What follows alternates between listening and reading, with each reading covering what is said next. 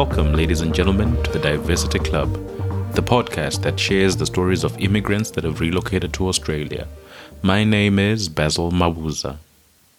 To begin, I would like to acknowledge the traditional custodians of the land upon which we record our podcast.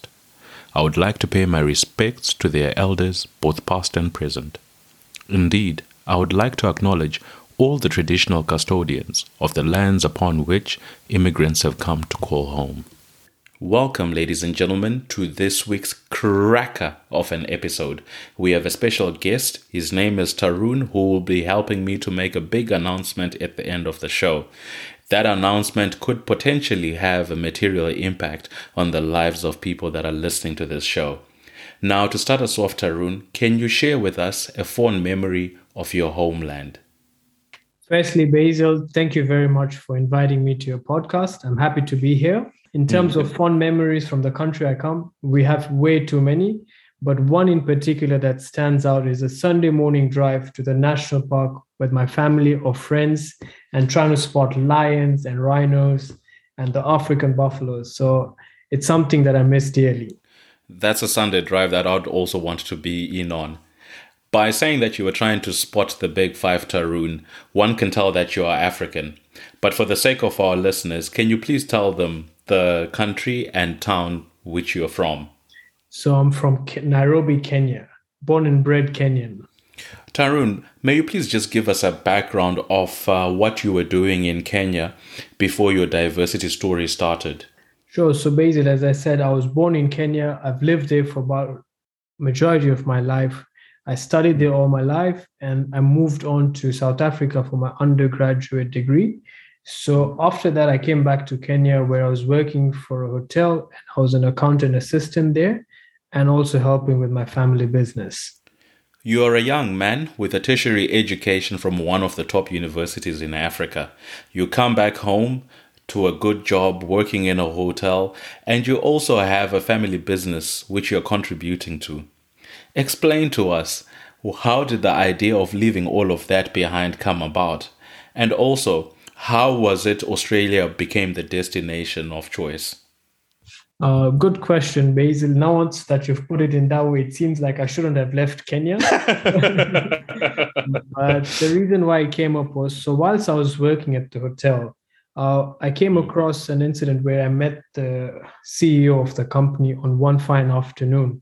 And we happened to have a small chat, and one phrase in particular stuck in my head that prompted me to migrate for further education into Australia.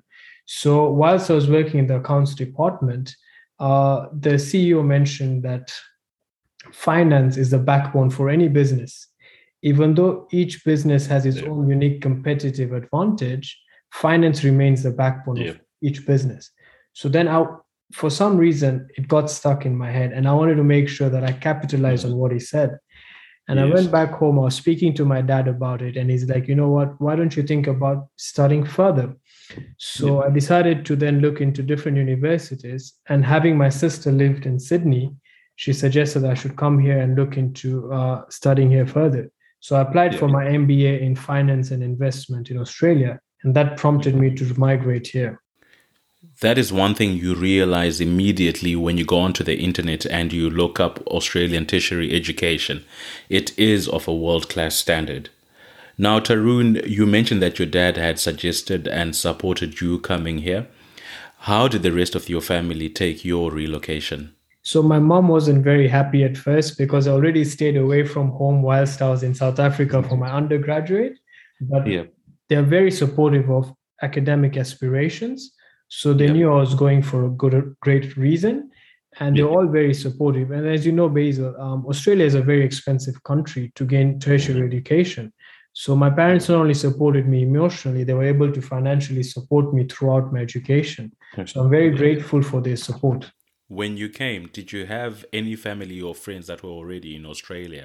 Yeah, I was very fortunate. I had two of my very close friends, Rahul and Hirsch, in Australia. My sister was also here in Australia. So my transition was pretty smooth for me to come into the country. What was your first impression of Australia? Fresh off the plane, right off the bat? Look, I don't have a common answer for this. Many people would say the generic version. But Yeah. having lived in Africa all my life, the first thing that hit me was the sense of security in Australia. You come off, there are no big walls, there are no big gates, there are no Yeah. watchmen standing outside your properties. So Yes. that was one very unique aspect that I picked up. Everyone's houses were kind of open. You can just straightly walk into the door, and sense of security, not only in terms of your life, in terms of being Yeah. at work. They take workplace health and safety very seriously. So that was something that I realized that was very, very unique to me, Mike. It was a cultural shock, basically. That is one thing that you notice immediately when you get here, the sense and feeling of security. I've had jobs where I finish at 10 p.m. and I'm able to walk home without having to worry about security. And that speaks to what you mentioned, that the yards here have got low walls, and we are not used to that. Our walls had electric fences on them, so no one could jump over. Exactly. Not seeing that here made me feel, safe and secure. One of the things that scared me when I got here was my neighbors had these very low fences, but they had horses for dogs. But for some reason, those dogs would never jump the fence. And that was very unnerving. I've had similar experiences, I can tell you. So that was your first impression. How did you then transition into your very first month here? So basically, as soon as I landed, 2 days into it, I was into university. So I didn't have much time to experience a lot about Australia or the culture or the localities. However, with time, in terms of my first month and first year, I started traveling around, and I've experienced a lot of unique aspects that I appreciate more coming from Kenya and having lived in South Africa as well, was service provision, firstly. In terms of COVID vaccines, things were given for free of charge here. In terms of healthcare, our roads. So that transition became something that I was more grateful because it was easier for me. Also, economic prosperity and career opportunities. Having seen all this, I was very, my transition became natural. I was going from one aspect to another aspect. So again, I said, I can't complain. I know many immigrants may not be able to resonate with what I'm saying, but I've been grateful of the opportunities that have come by. One of the things I've noticed about you, Tarun, is that you have a very positive outlook on life. And if you work with the law of attraction, you definitely draw what you give out. And that explains the experiences that you have had. Now, Tarun, can you walk us through how you then transitioned from the Tarun who had recently arrived to Australia to the Tarun that is here talking to us today? Sure. So basically, Basil, I've always had a targeted approach or a singular-minded focus, which sometimes might not seen as a good aspect. But I left Kenya with that one phrase in my mind: finance is the backbone of every business. When I came to study, I wanted to make sure that all I did was study. So, that's exactly what I did throughout my 2 years. Studied. Once I graduated, all I was looking was, how can I capitalize on that education? So all of that singular mindedness focus and my vision to, capitalize on that one phrase helped me transition through migrating into Australia, studying successfully in Australia, and now securing employment opportunity in Australia. So it has been really helpful for my personal transition. You were and you are an accountant. How did you end up becoming a case manager for ROA? I was in the hospitality industry back in Kenya. And then I moved forward to come into studying finance here, being an accountant. So I've had a good mix and diverse experiences. Yes. But what led me to this opportunity of being a case manager for Regional Opportunities Australia was that during the last semester of my master's degree, we were offered to do an internship. So I got lucky. I was offered an internship with this very organization. And at the time, the CEO of the company, Mahir Moment, he comes from a finance background as well. So we really hit it off during the interview stage. And he believed that not only would I be able to do case management, but I'll also be able to help with the background aspects of the social enterprise, which I took as a challenge. Again, I said Yes. that phrase came to my mind. Finance is the backbone of every organization. Now, for profitable companies, it's very easy for you to basically understand their numbers or their finances. Wow. But when it comes 100%. to NGOs or not-for-profit organizations, there's a different challenge. There's a different aspect that comes into, social enterprises finances. So I was also able to be a case manager, but I was also able to teach myself a lot about how a social enterprise uses its finances. That was definitely inspired discernment on the part of Mahir in terms of seeing a quality that was within you that you might not have seen, or even one that you might not have valued. And speaking as a client, I definitely wouldn't entrust my livelihood in the hands of too many people, but you are one of those select few, and you've definitely had a very positive impact on my life within Australia. I can't take all the credit, Basil. You're a highly qualified person yourself and you're very motivated. So I think I did very little when it came to your aspect. Now, listeners, you see why Tarun is such a good case manager. He is good at stroking the egos of his clients. Now, Tarun, you mentioned that you had a softer landing than most because your sister and your friends were here. And in addition to that, you got a job with the organization that you had interned for. But the reality is you still had challenges. Can you share with us what those obstacles were and how you overcame them? So one of the toughest obstacles would be, I think, understanding Australian work culture. It's not similar to what you may think it may have been back at home. So when we come with the countries we've come from, or the previous managers that I've worked for have been more authoritative, it's like a top to bottom approach. And whereas coming to Australia, it's not the toughest challenge, but, maneuvering your way around it, it was something that I was not used to. And it was one challenge in terms of, settling yourself into a workplace. Another challenge I would say, besides my professional career, would be living away from family. That's not the easiest aspect. We may see all the goods that Australia hold, but living away from family would be one of the toughest challenges. That is true, Tarun. Very, very true. And speaking of which, how are your relationships with your friends and family back home?